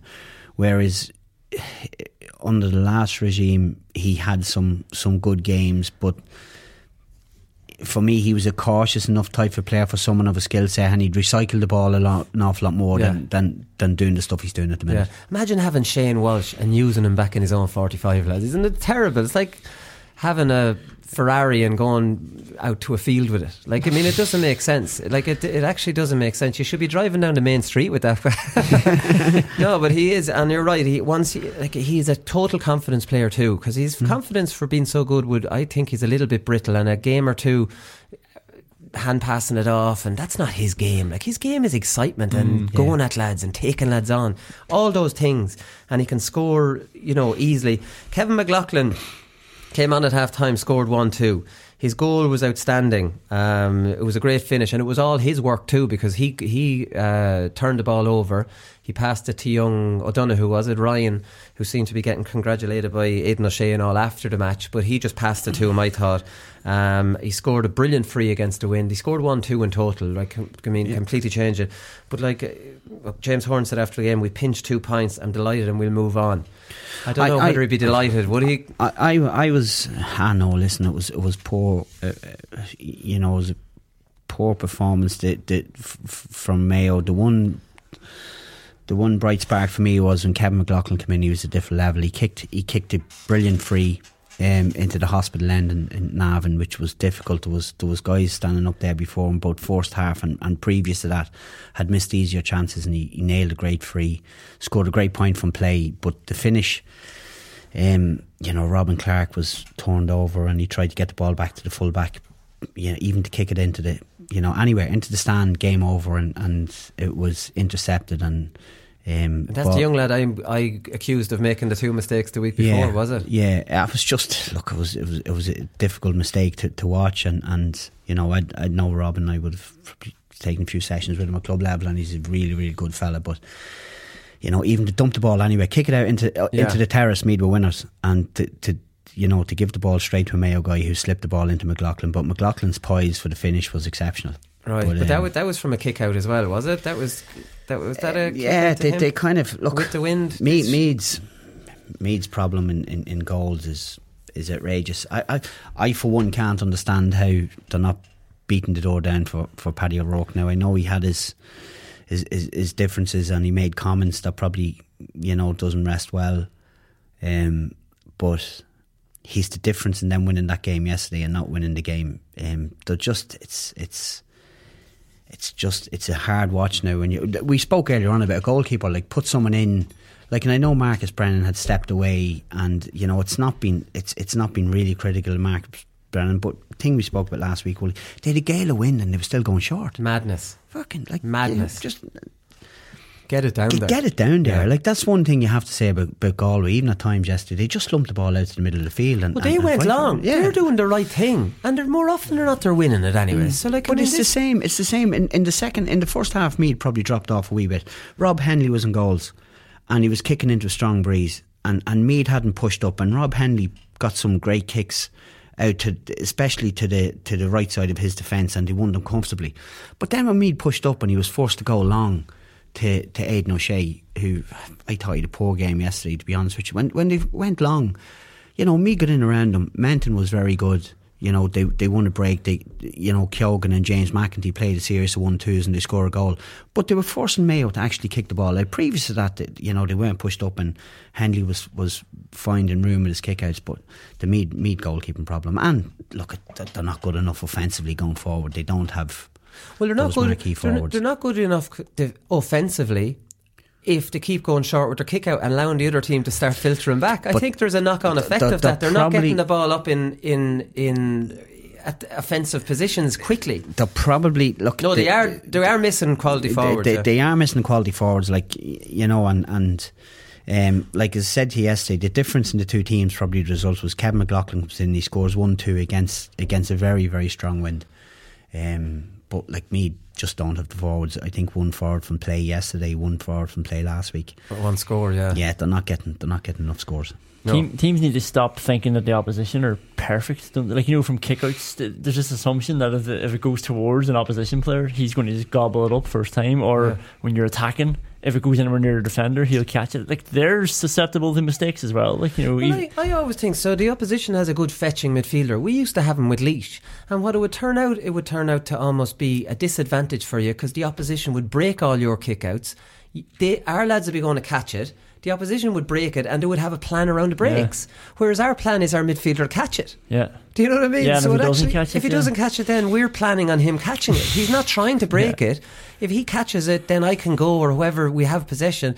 The other team is knocking it down, and they're getting their wing forwards in around the front of the break, whereas our wing backs aren't following them around. But even on the Meath kick out, I don't think, like, you see the goalkeepers now, and they've this massive range where, like, jeez, if Rory Beggan was kicking with that breeze, it'd be serious altogether. But like Marcus Brennan, I wouldn't say would have that range of kicking anyway. So but I'm saying even come up with something, like, rather than just try and pop little balls off on the top of the D and little 10 yards passes where it goes back to the goalkeeper and teams are just funneling in. Kick it into an area and flood it with bodies. You have a 50% chance of winning it. Exactly. And if you do win it, then you're on a go-forward ball. Especially with the wind. Yeah, like, you'll forgive it on a normal day, but with the wind, it doesn't make any sense. Darren McCurry, lads, played very well. He got 1 from play, he got 3 frees, he got 2 marks, I think, and he got 1 sideline. The sideline was sensational in that what's very unusual about the sideline is that he didn't rob any yards at all. He actually kicked it from the sideline, where usually you see them coming in on the field a good bit. It's his home ground, so he's kicked those many's a day, I'm sure, and he was one of the real bright sparks for Tyrone. But then again, we've seen him do it in the league before. He's an unusual player. Mickey Hart said about him after the game, when he's confident, he's ultra confident, and on his own pitch before his own people, he's done that many times at training, so it's just like another day. And that's one thing about McCurry: when he's confident, he's ultra confident. He walks around with his chest stuck out, and he just looks like he's totally confident. But I've seen him miss easy chances in pressure situations. Yeah, no, I'm with you on that, but I haven't really seen him have a performance like that where it was dirty. He had to get stuck in, he had to win some awful ball, and he did. He looked stronger, he did look more confident, even more confident than normal. like I've seen him play well in the league before, and I'm always very quick to like not get carried away with him because you can get too excited. But that was just a little bit different than what I've seen in the past. Yeah, maybe it was. By the way, what were you doing in Navan? Were you hoping Mayo would win, or what brought you there? Did you have a Mayo jersey on you? No, I didn't have a Mayo jersey on me at all. I was just the lead game was called off, so you should have taken a shower coming out of Park Talton, no? No, I wasn't shouting for anyone. In fairness, but. Look, you went and look, and you're going to see, what's happening out there, who's doing well, who's not, and seeing. Now it was exciting last 15 minutes. Yeah, but you're not enjoying Meath's struggles in Division 1 at all. Is that what you're saying? I don't really have an opinion on it, to be honest with you. But I'd say at this stage, look, it's been a tough ask for them. But like, listen, I have huge admiration for what they've done. Like, I've been in a situation where we've managed a team and you've kicked on up through a couple of divisions, and it's great when you get that momentum. But like, all the top teams in Division 1 have huge firepower going forward. Meath just lack that. Yeah. They don't have it. They have some really good players, good positions. Like Donald Keoghan is, he's a fantastic footballer. Menton's doing really well. Ronan Jones is coming back from America at the minute, and he's coming home in March. He'd be, big addition. But they just don't have that firepower up front. Yeah. The Meath goal, the McEnaney goal was a beautiful goal between Keoghan to him, back to him again. That's like training ground stuff, isn't it? It's just beautiful. Stephen Campbell, lads, scored 2 points in the first half when they were badly needed. 2 great points. He's out centre half forward. For me, he's not an inside forward. He's a big, strong half forward. I think his best year for Armagh was maybe when were they beaten by Donegal in the quarter final in 14. He had a brilliant year that year. He was number 14, came out to midfield, breaking forward. Whenever I see him playing well, he's playing in the half forward line, driving at teams. He's a big, strong fella, and he can score from distance. I think centre half forward is probably his best position, and I know that Armagh have an embarrassment of riches, but I think you should build your forward line potentially around him at 11. He's a different prospect to Rory Grugan. I'm not saying I wouldn't have Grugan on it, but there's room for 2 different types of players in that half forward line. Remember Steve McDonald told us years ago about the Armagh forwards. They actually have this set of forwards now that I don't even know, like, if you need them, as you say, like, they've just got so much different variations, and they can play in so many different types of ways. It's like if you're going to play Football Manager, you would pick Armagh because you'd be so excited at what you can do with them. Yeah, they've so many forwards. What about Oisin O'Neill, Stephen Campbell, Rory Grugan, or Campbell and Grugan changing places? Then the full forward line: Jamie Clark, Rian O'Neill, and Andrew Murnan. Yeah. That's some forward line, lads. It really is. Now, young Turbot doesn't get on that, and your man that came on, O'Donnell, I think his name is as well. He played a couple of years ago. He's a very good forward. They have serious firepower up front. But look, it's it was a great win for them against Kildare. As I said last week, I like what Giza does with them. I think they're a very honest bunch, and they're working very hard. Progression for me would. I think when you speak of the quality they have there, like there's no doubt in Clark, the 2 O'Neill, Doreen and Oisin, Stephen Campbell. I will think they'd get promoted to Division 1. Yeah. What did you make of Jamie Clark sending off? Because for me, it seemed to be like he got a second yellow for. It looked like he put his arm into the Kildare centre half back Ryan's face, but he was just kind of. Do you know when a back goes to tackle you, and you might go to put his hand down away from tackling you? As he put his hand down, he caught him on the nose. The Kildare player didn't make much of a big deal out of it, but he got a second yellow. I just thought, usually if it wasn't an elbow because his arm was dead straight. Do you know what I mean? It can be very unlucky. I think, look, it had no bearing on the game. Armagh were convincing winners, and to be fair, Kildare will be very embarrassed with that result, because you look down to their team and it was a very strong team that out. Like, I mean, it's not like they're very under strength or anything. Kildare, Jack O'Connor will be pissed off. It didn't have any bearing on the game, but at the same time I thought it was a little bit harsh. Yeah, like we need to protect players, when you don't want people getting hit in the head or whatever, but people are going to get hit as well, and there's going to be hands, and there's going to be loose body parts that connect with the other body. So you have to sort of have some sort of discretion. They know if somebody meant it or if it's dangerous or not. Yeah, no, I thought that was harsh. The only thing you'd say is Clark's not that type of player. You know, so you'd never but you know, at the end of the day, if his hand is high and it's in his face, well then, you know, the letter of the law is referees are going to give that as a yellow card. Might give it as it was only a yellow, it wasn't a straight red. Last one, lads, is Sean Bugler. He got 3 points from play, showed great determination for actually getting the assist for McManaman's goal when it bounced. It was him that was attacking that. It was a weird one with Bugler. Like, I mean, he's shown great promise. Like, we know he's on the up, and maybe Desi knows that he's on the up, and I was just confused as to why the likes of Dan O'Brien, the likes of Darren Mullen were getting starts in the forwards, and he's not getting a start. Yeah, because he was lording it in the Sigerson Cup as well. Right. You know, and he comes on, scores 2 points, big points for them. Like, I would have thought, like, when you look at the Dublin team that went out, Flatman was there, Mullen, O'Brien, like, they should have been. Well, Flatman plays corner, but he's a back. No, sorry, but I mean, like, they're making room for these players now. Going forward. And I'm sure they will throughout the next few weeks, but he is one that they need to give a proper chance to. Maybe Desi's given lads enough rope to hang themselves. Is that what you do, Colin, with some lads? Where there's a bit of giving out around the county about this lad here. Look, we'll give these lads enough start now so that I'll be able to rule them out in 2 games time. You're trying to get me into trouble here. Brian Lacey, all the county Mead, right? And now there's look. For me, I think you know, it was a flat performance by Dublin. As I said, you don't know what's going on in terms of what they're doing around the team setup, who he's looking for, who he's not looking for. It's just unusual for us to see them as bad as they were.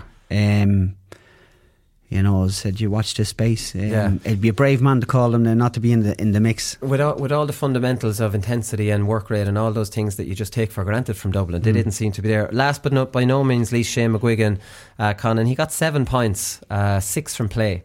Outstanding stuff out of 10. So like a very low scoring game, 10-6, but he's getting 6 from play. That's kind of unusual because Tipperary didn't score from play.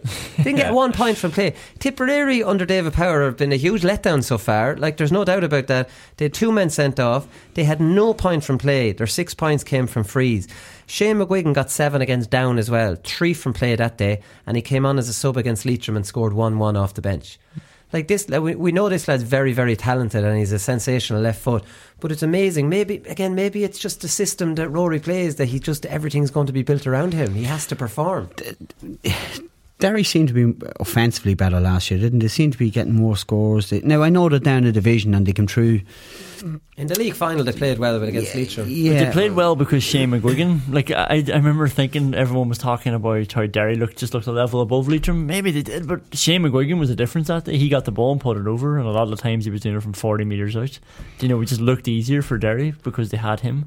Yeah, you know, and that's sort of what it's going to be against him. He's a great talent though, Shane McGuigan. Yeah, he is. Like, I mean, he's a very good, very, very, very tasty player. But I seen Tipperary last Sunday, and it was a pale shadow of the Tipperary team that you know, we associate with the Tipperary team the last 3 or 4 years. So, you know, again last Sunday they were poor. Like, I was expecting an awful lot more. So, you know, for them not to score from play again this week probably confirms that, you know, they're probably not as the force that they were. Yeah, exactly. Right, performance of the weekend goes to Shane Walsh, lads, because look, it's just a breath of fresh air to see this fella playing football now instead of the kind of straight-jacketed Shane Walsh. And that's there's no shame in anybody saying that, because everybody say, oh, be careful what you wish for. Kevin Walsh has them competitive, and the critique of Kevin Walsh was no, he's getting them to a point, but they're not expressing themselves. They're not getting the best out of their best players. And I thought that was very obvious analysis. Yes, there'd be some pushback from certain people about it. No, they're shoring up their defence. There doesn't look to be too much wrong with their defence now. When they're all responsible for a man, but they're still able to express themselves going forward. And Shane Walsh, instead of looking like a scared player out in the field, now looks like a player who just can't wait to get out into the field. For me, these defensive systems are a load of nonsense. And you say the same thing about Tyrone. Do you know what I mean? Like, I mean, let your players go and express themselves at Gaelic football. Like for me, it's still down to like 2 marks. Like your cornerback marks the corner forward, your fullback, like your defenders do your job, and then the natural pattern of playing, now the way teams are playing, you're all going to end up in a defensive position anyway. Some of the time, yeah. It's what you do going forward. But for me, under Kevin Walsh, Galway never really, you were never saying, look, at Galway have a chance. They'd get so far, but you were saying, listen, they're not going to trouble teams during the summer. I think now under Pádraig Joyce, you're not saying they're going to win in All-Ireland, but if they keep progressing on an upward curve the way they're going, there's a lot of teams will not like to play them deeper down the summer. Yeah, definitely not. They won't win it, might not win in Ireland this year. They'll win it in 3 years. I'm saying it here now, Conor. Well, why not? It's my second prediction. I'm back. It's more realistic now. Why not? And it's funny, I thought you had Shane Walsh overrated. I actually thought you were talking him up too much. Really? Just thought he was too inconsistent, but he didn't have any attackers they play with before, but now he's got all these bodies around him. I'd be in Wooly's corner. Oh no, he's brilliant. For me, he's one of the best out there, and we're seeing that now. Imagine if he'd gone forward, and when you're a forward and you've no options around you, like a Johnny Heaney bursting past you, or a Comer running on ahead of you, you've no choice. You'll take him on. You'll see another lad coming across to cover you, say, my route there is gone, and you go fist past it back out to around the 45, and then it goes all around the house. That's Gaelic football if you want to play that system. If you want to play a system with enough forwards up there that forwards can have interplay, forwards can do it together. Give it down to them and let them do it. That's always been the way. Instead of this nonsense of them getting it and having to turn around and send it back out from where it came from. Or shoot from wild angles, and then we're in here on a Monday going, oh, Shane Walsh had another bad game. Stop. Listen, and everybody said it, oh look, well, Kevin Walsh and all trying to defend that type of football, when it's blatantly obvious that the forwards they had were not able to play the way they should play. But it's who you surround yourself with. Like, as I said, you Kevin Joyce and Pádraig Joyce and Divley are in there now, and they seem to have a similar philosophy in how the game is played. And these are fellas, now I know Kevin Walsh did as well, these are guys that have come through a system winning All-Irelands where, like, Galway had, Pádraig Joyce, Jar Fallon, Michael Donlan, they had really expressive footballers, and they always have. And I think Joyce now has liberated these guys, and he's saying, right, go and do your stuff. And the difference in them and most other forward units, you're right in what you're saying, but these guys have the tools to go and get it done. They can score, they're big, they're strong, they make the right decisions, and it's a lot easier to deal with those type of guys than, say, the likes of a Mead or Mayo, who were really struggling yesterday in the forward divisions. No, I couldn't agree more. Right, that's a bumper show today, lads. If you're still listening to this point of the show, congratulations. That must be about an hour and a half today. Right, that's it. That's all we've time for. Not sure if there's there might be a show on Thursday. There's going to be 3 matches next weekend. I wasn't going to do a show next Thursday, but we'll probably do one now that there's these deferred games. So we'll talk to you then. Good luck.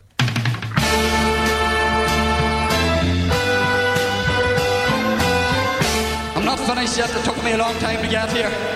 Both players have spoken with each other, and they regret what happened. They've had a frank discussion with each other, and they're both of them are keen to now focus on getting back their county jerseys. That these fellas will get such a shell shock next Saturday evening that we'll put them back in their asses for 10 years.